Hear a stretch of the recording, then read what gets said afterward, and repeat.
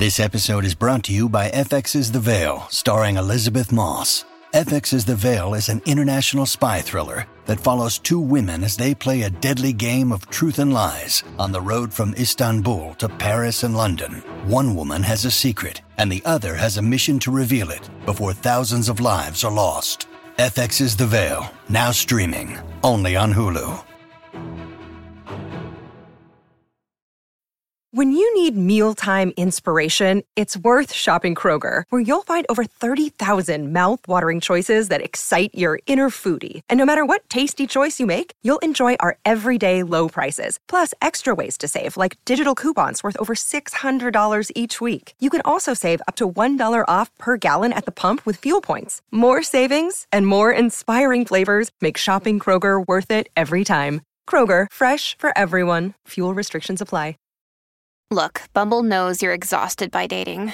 All the, must not take yourself too seriously, and 6'1" since that matters, and what do I even say other than, hey?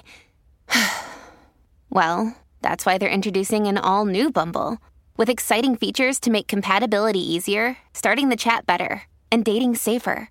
They've changed, so you don't have to. Download the new Bumble now. Welcome to the New Books Network.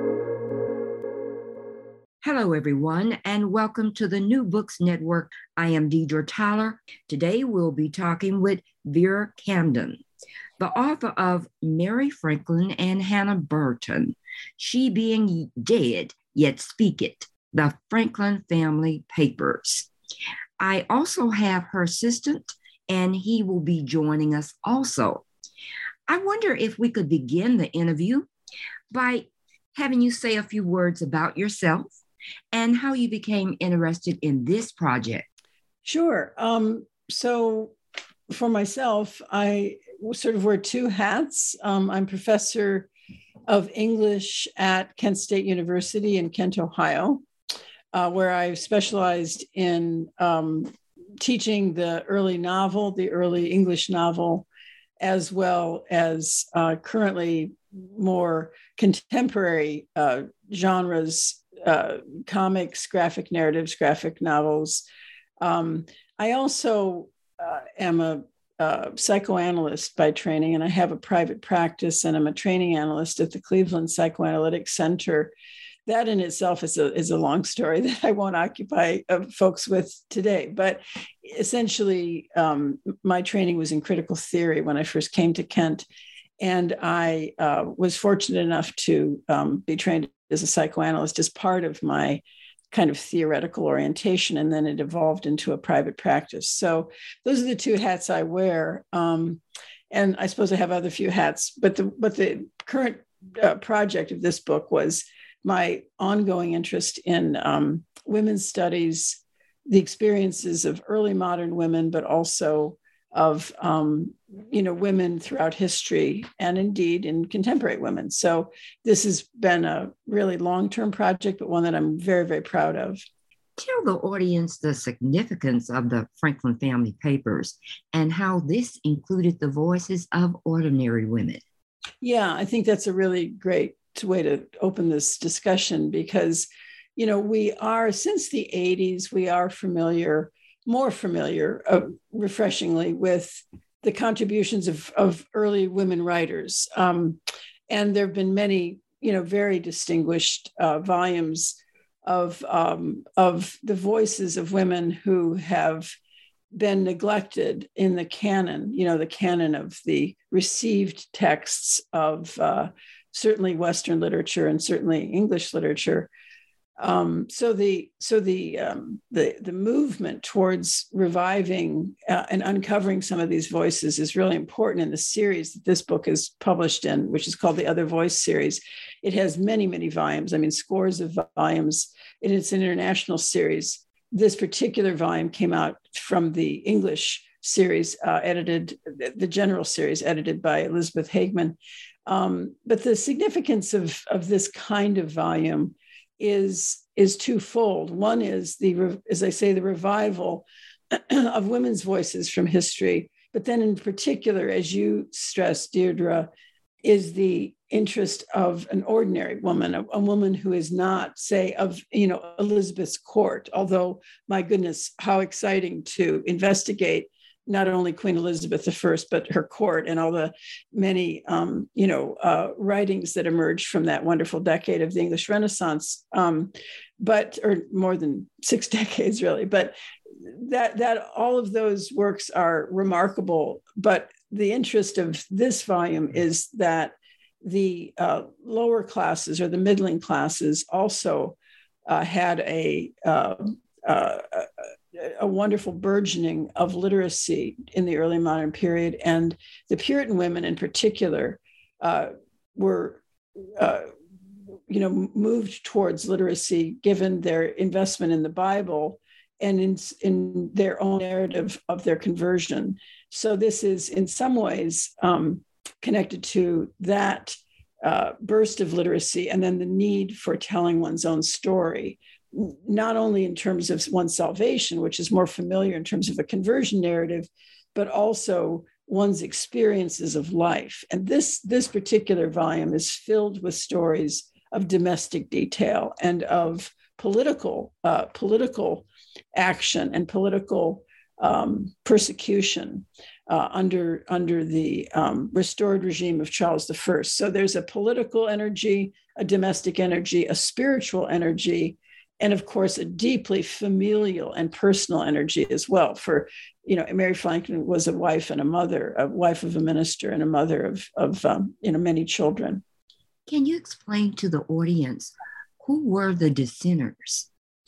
Oh, the dissenters.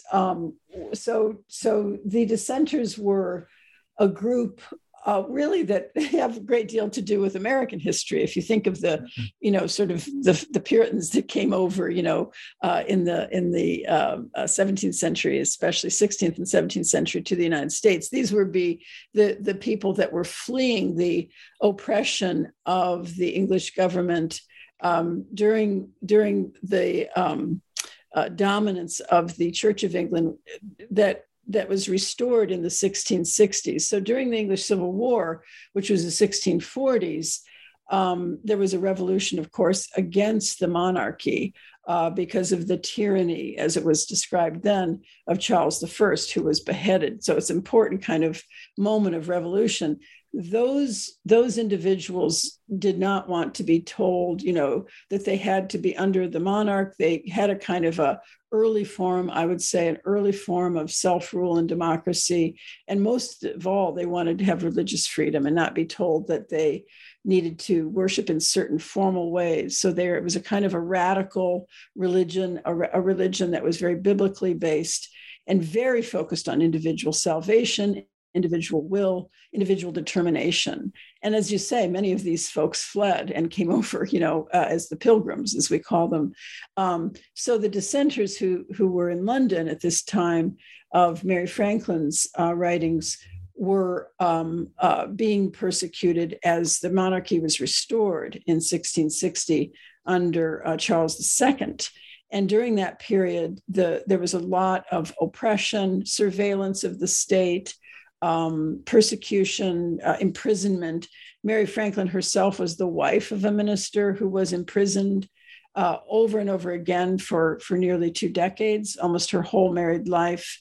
So the story is filled with a kind of story of resistance, but also of prevailing, because they were very brave and took pen to paper to tell their story, lest anyone forget what they went through.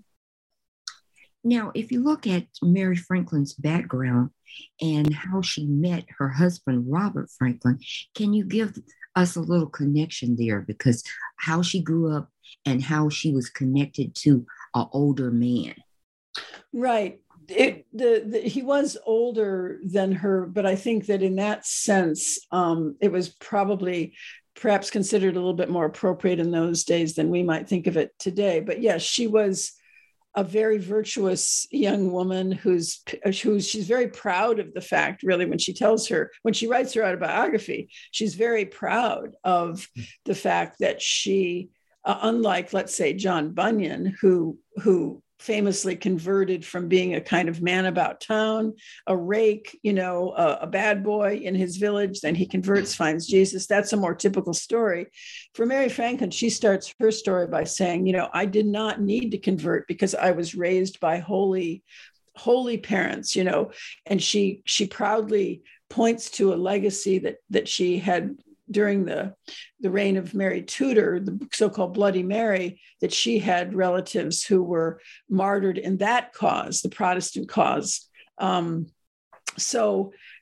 She, during the Great Fire of London, she has to move neighborhoods because her family's home is burning.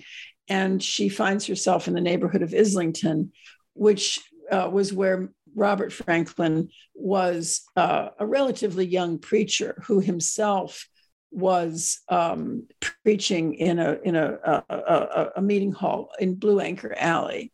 And she started attending his services, was impressed with his preaching, and over the acquaintance of a couple of years, ended up, marrying and being a young mother. Right when he was arrested by the spies and informers of Charles's militant regime, militant against the dissenters, that is. Can you briefly tell us about her first year of marriage and how she suffered? Well, it was appalling. And I think one of the things that's really striking about this narrative is that she's, as I say, brave enough to take pen to paper and tell this story.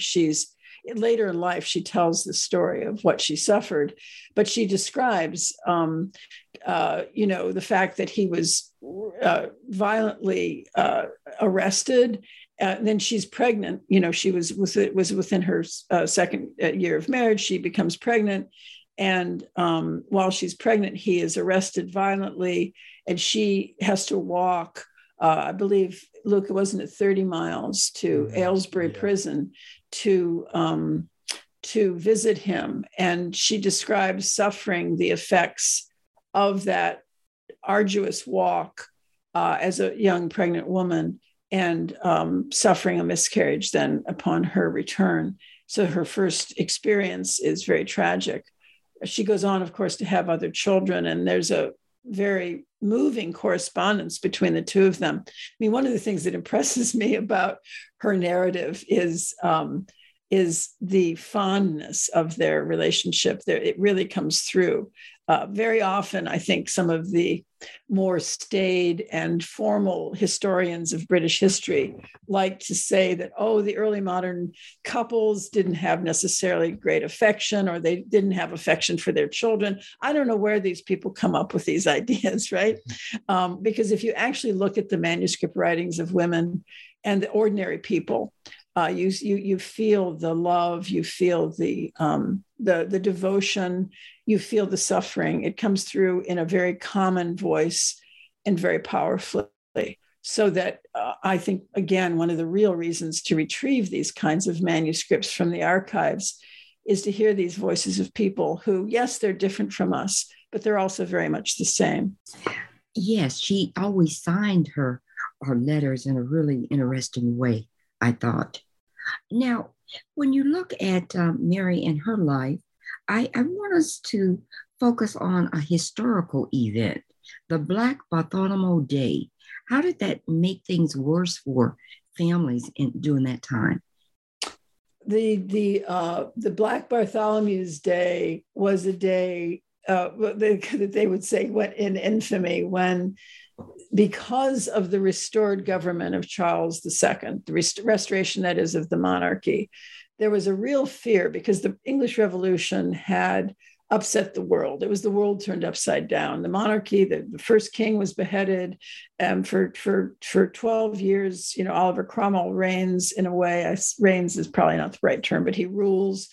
And that whole world was for the more conventional monarchists, the royalists. That whole world was very disturbed. And indeed, it was in many ways a difficult period because the theaters were shut down and so forth. But anyway, the point is that when Charles II is restored to the monarchy, and the Church of England is now, again, the dominant religion of conformity, what's called conformity to the Church of England. There is in the air, so to speak, in the mood of the country is to make sure that the dissenters or the Puritans who in so many ways fomented the revolution and thrived in this period don't repeat this. So there was an anxiety about any kind of future revolution. As a consequence, they identified all of the nonconformist or dissenting preachers as potential threats. Maybe some of your listeners know who John Bunyan is. And John Bunyan was famously imprisoned during the same period because he didn't have a license to preach. Under the so-called Clarendon Code, you needed a license to preach. You couldn't just sort of get yourself a soapbox and stand up and hold forth on the scripture, even though Bunyan, of course, claimed when he was tried, when he was in prison and had a trial, he famously said that he knew the scriptures better than any of his persecutors, and he probably did.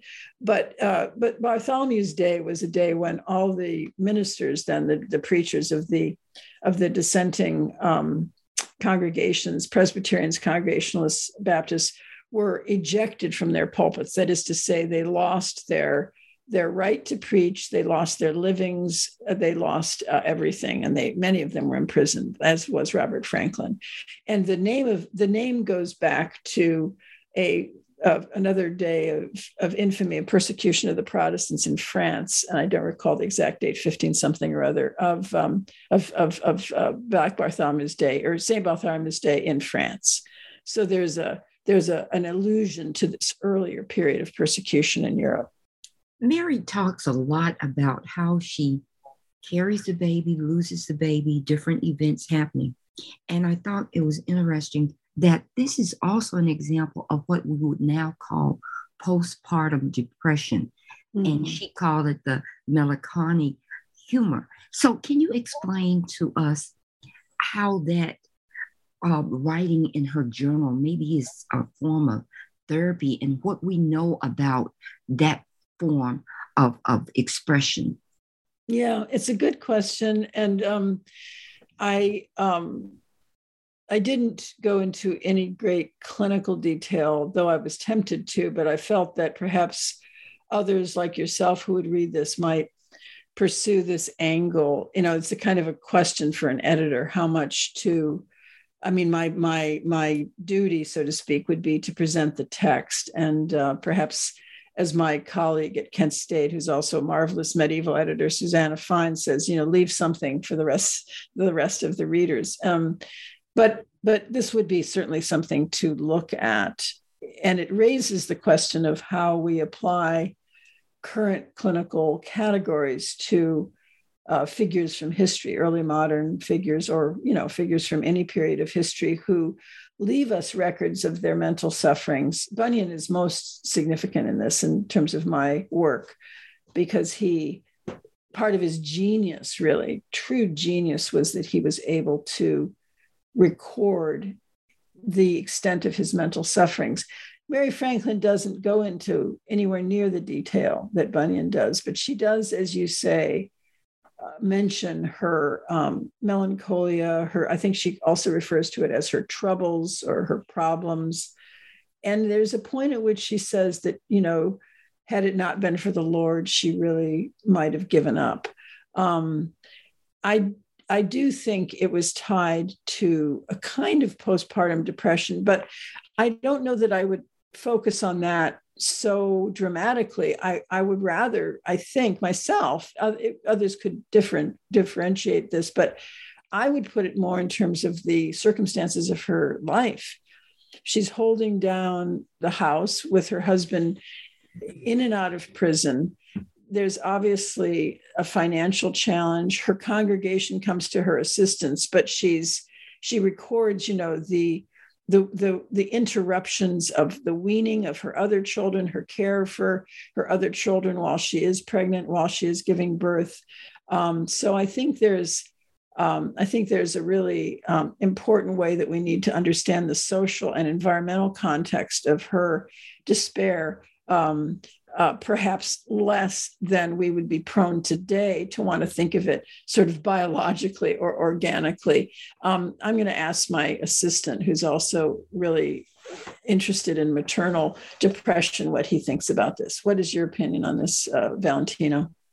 I mean, I tend to agree with you that I think that Mary sees her depression or her melancholia, or the way she presents it as a response to the persecutions of the government, and I think that should be the focus of the of her narrative. I mean, I think that is how she wants us to understand it, and honestly, how any of us would understand it. Of course, she's depressed. She loses several children because of the persecution. She's under duress. I don't think it's a surprise that her body is affected by the stress of the persecution. It's super interesting, in terms of our contemporary moment, to read the detail with which she describes her breastfeeding of these children and the terror that she experiences while she's nursing, while some government informer intrudes, literally breaks open her window, and how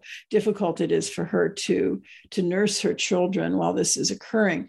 So I think that's a perfect example. The other thing that Valentino and I discussed as we were thinking about this is how, unlike a lot of the Puritan women, a lot of the Puritan women will blame themselves. If a child dies, or if a child is sick, or if there's some other tragedy, they will ask the Lord, what are you teaching me? And fascinatingly, Mary Franklin really doesn't use that kind of discourse. She recognizes when she has this miscarriage, for instance, that it was because she had to go visit her husband in prison that she then came home so worn out that she miscarried. She doesn't say that the Lord is punishing her for a darn thing. And I really find that very refreshing. Yeah. Notably, I would also just think about the fact that Mary never, as far as I remember, doesn't identify a postpartum depression after the birth of any of the living children. I think that's true. What she's that's reflecting true. on is the loss, which that's is true. different than Of course, it's a postpartum depression generally yeah. In a categorical sense, but it's mourning. It's mourning the loss of a child that shouldn't have passed because of persecution. That's an interesting point. Yeah. Or because of whatever other circumstances. Yeah. Because some of her children have fevers and so forth. Yeah. Now, she has many significant life events. Tell us about the Skillet accident. Well, let me think. that this is when, is it her daughter? It's her daughter, Mary. Yeah. The maid in the house, if I'm remembering this, tips the milk that is on the stove onto the baby. Yes. And burns the baby all the way through, just a terrible burn all the way through to her windpipe. And she's, how old is she? Is she 3? I'm trying to remember. Is she 3? So she's not an infant, but she's very young. Or she's young she's young. I'm sorry. I'm getting a bit confused with the other story, but yeah, she's old enough to cry out. She, the baby, the child, is old enough to cry out to God. Yeah. And so the tragedy, and again, I think what's remarkable is that Mary records this. She wants us to know this, that the daughter suffers for, I believe, 3 days. They bring in the surgeon, which would be like the doctor, who was a relative who tried to help her. And then the baby or the child passes away and prays gloriously, to the angels of God to take her. So she, even at that young age, is thinking of her comfort, right? And I think that's one of the ways that the early modern families were able to understand the prevalence of death, was that God was, taking the child, or taking the relative, taking the loved one into his bosom, that this was this was a moment of sorrow, but it's also a moment of an embrace, of the divine. But it's quite a story. I mean, it's an early example for those of your listeners that are interested in the early novel.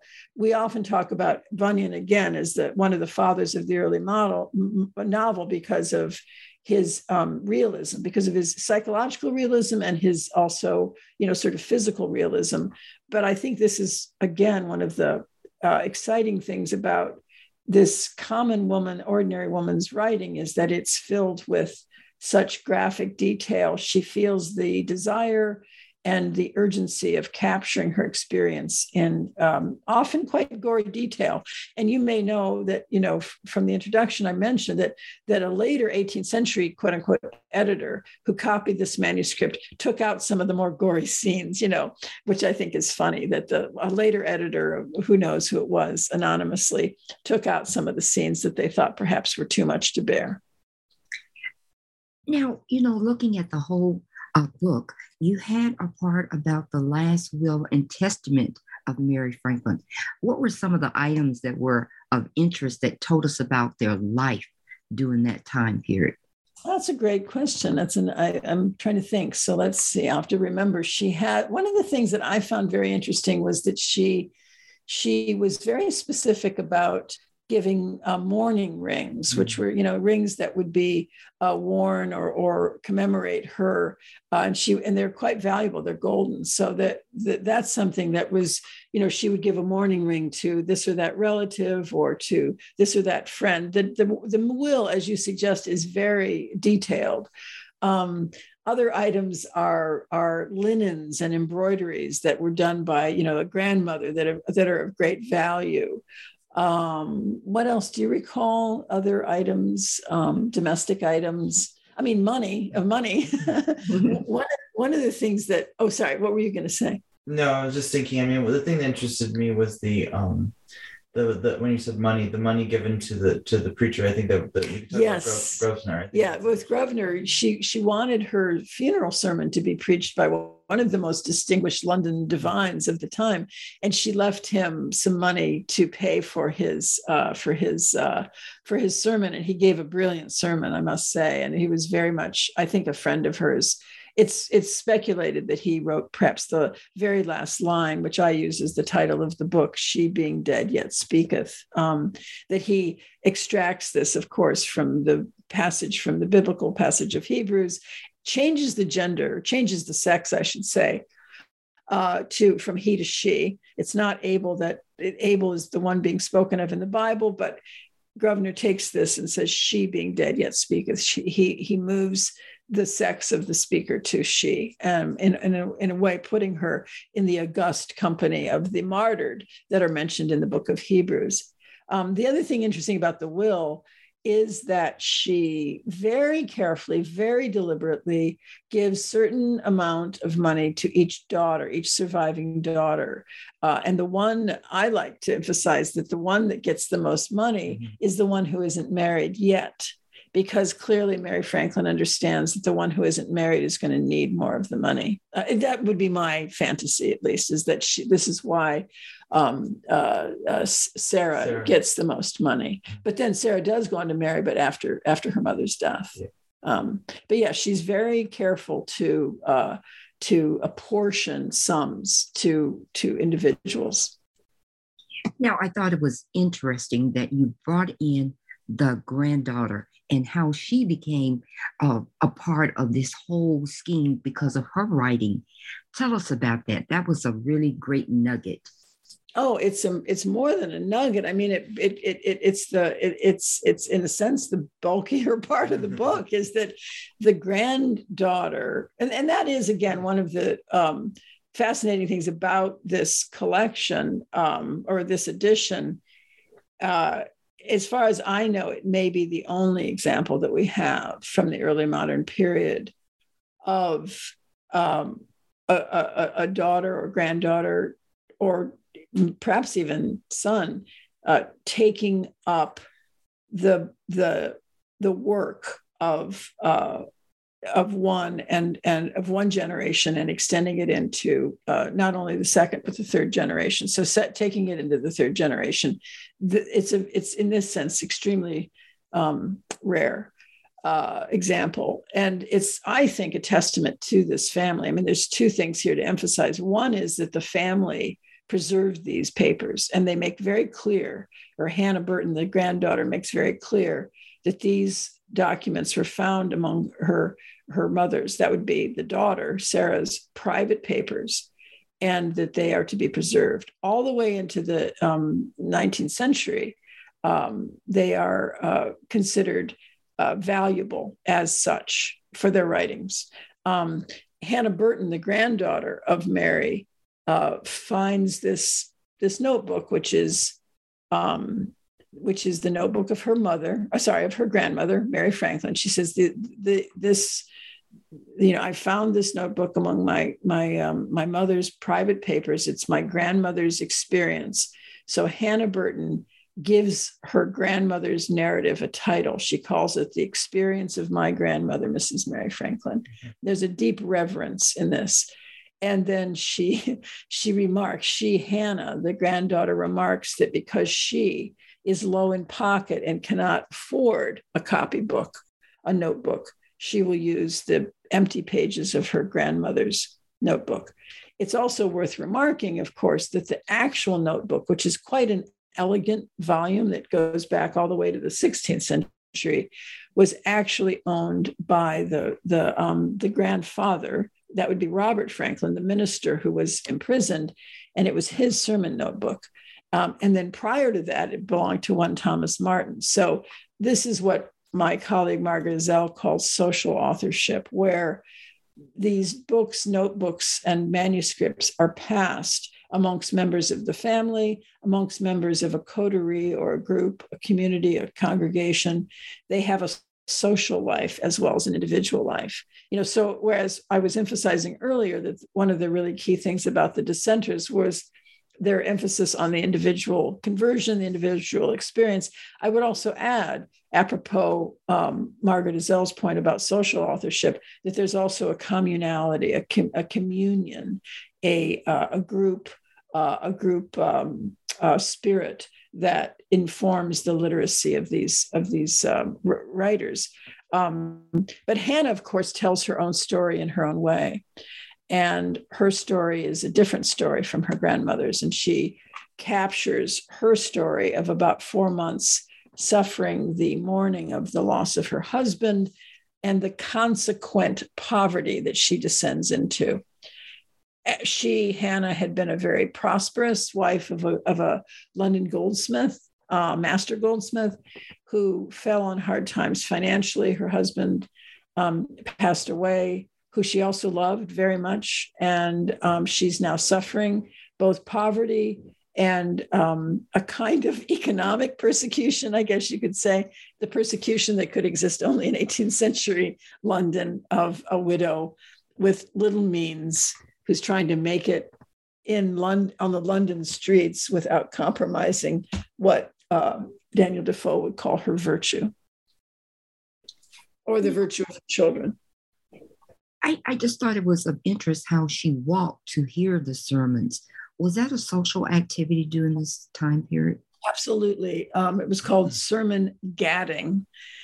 And I don't think that term, because that implies a kind of almost trivial socializing, the term gadding. But I don't believe that was true of Hannah in any way.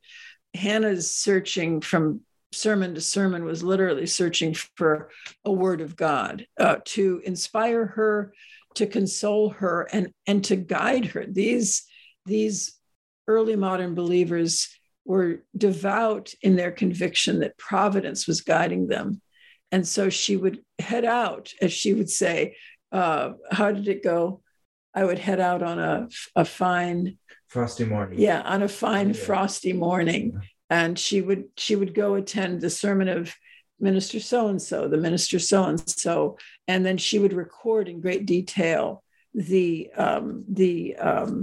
message of the sermon. What we have to remember is that this is before the days of recording anything by technology. No ballpoint pens. All these are quill pens. The notebooks are fragile in many cases, and so is she recording these when she gets home from memory? Is she attempting to do so within the church? Probably not, given the quill pen. So her memory is extraordinarily capacious. She records these sermons in fabulous detail. It was quite moving, to transcribe them, actually. What is the overall message you would like to leave the reader with after they finish this book? let's see. Do you have thoughts about that? What would you say, Valentino? The overall message? Maybe the Virginia Woolf quote. Do you want to give that, or the Jane Austen Virginia Woolf quote? Yeah, can you? Do you have? Yeah, it? Yeah. I don't have it. So I think the thing that we would think, one of the things, I don't know if there's an overall message, but certainly it would be the importance of listening to the voices of women in history, and indeed of the women of our own day. As how does it go? We cite, I'm a Jane Austen scholar, among other things, and she famously in Northanger Abbey has her narrator say, how does it go? She says that she would rather hear the story of a woman than the quote 900th abridger of the history of England, as Jane Austen says, or as Woolf echoes Austen in A Room of One's Own. She looks behind the counter and sees a girl, and she says, and there's a girl behind the counter too. I would as soon have her true history as the 150th life of Napoleon. Right. So that, I believe there was a great biography of Napoleon that came out last year. I've no gripe against the biographers of Napoleon. Maybe Virginia Woolf had more of a gripe, but I absolutely feel that we've not understood the proliferation of manuscripts that women wrote and are continuing to write, the writings of ordinary women, and the experiences of ordinary women that really are as much of a history. I say to my students, if somebody looks back on our time, what would be the most iconic thing, that you would want them to know about you? And it wouldn't necessarily be something that had a resonance with a major male political figure. Again, all of our lives are impacted, and I'm certainly documenting how this family's life is impacted by the global event of monarchy or the beheading of kings and so forth. But the experience of the people is also important to understand. What did they go through? The everyday person. I think that's one of the things I'd want to preserve in this collection of writings. As well, I suppose, is just a testament to human endurance and resilience and faith, because that's certainly what Mary Franklin would want us to take away, or Hannah Burton, would be the power of their faith to sustain them through very trying times. I have taken up enough of your time. Now I want to know, what's the next project you're working on? Well, now I have to switch hats. And by the way, I appreciate your interest, and you've interested me very much with your questions. It's been a privilege to talk to you. But our next project, and this is, I say Valentino Zullo and I both are now beginning to look again in the archive, and in this case, changing hats, and looking at the history of psychoanalysis, and looking, I suppose in the same way that Mary Franklin is revealing, that she is a Londoner. I'm in this project looking at the role of Cleveland, Ohio, of all places, right, in the history of psychoanalysis. Anna Freud, after fleeing Nazi invasion of Vienna with her father, of course, lived in London and started her psychoanalytic practice, and her work on the development of children's psychology and psychoanalysis.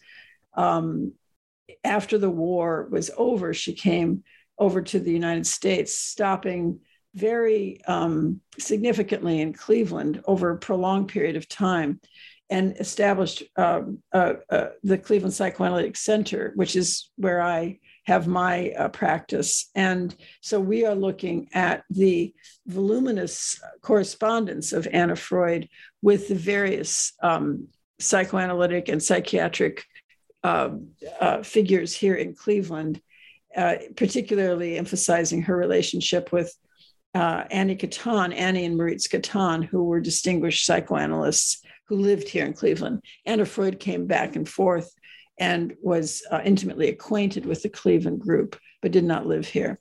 But we have in our archives here and in the Library of Congress, many of her letters, hundreds, scores of her letters and hundreds of her letters that we're wanting to look at and emphasize how important her work in Cleveland was, not only to the region, but also to the nation and obviously to the international community. So that's a new project, another woman. That sounds like a great project, and we'll be waiting for that book. Thank you so much for being on the podcast. Thank you very much, Deidre. I appreciate your time.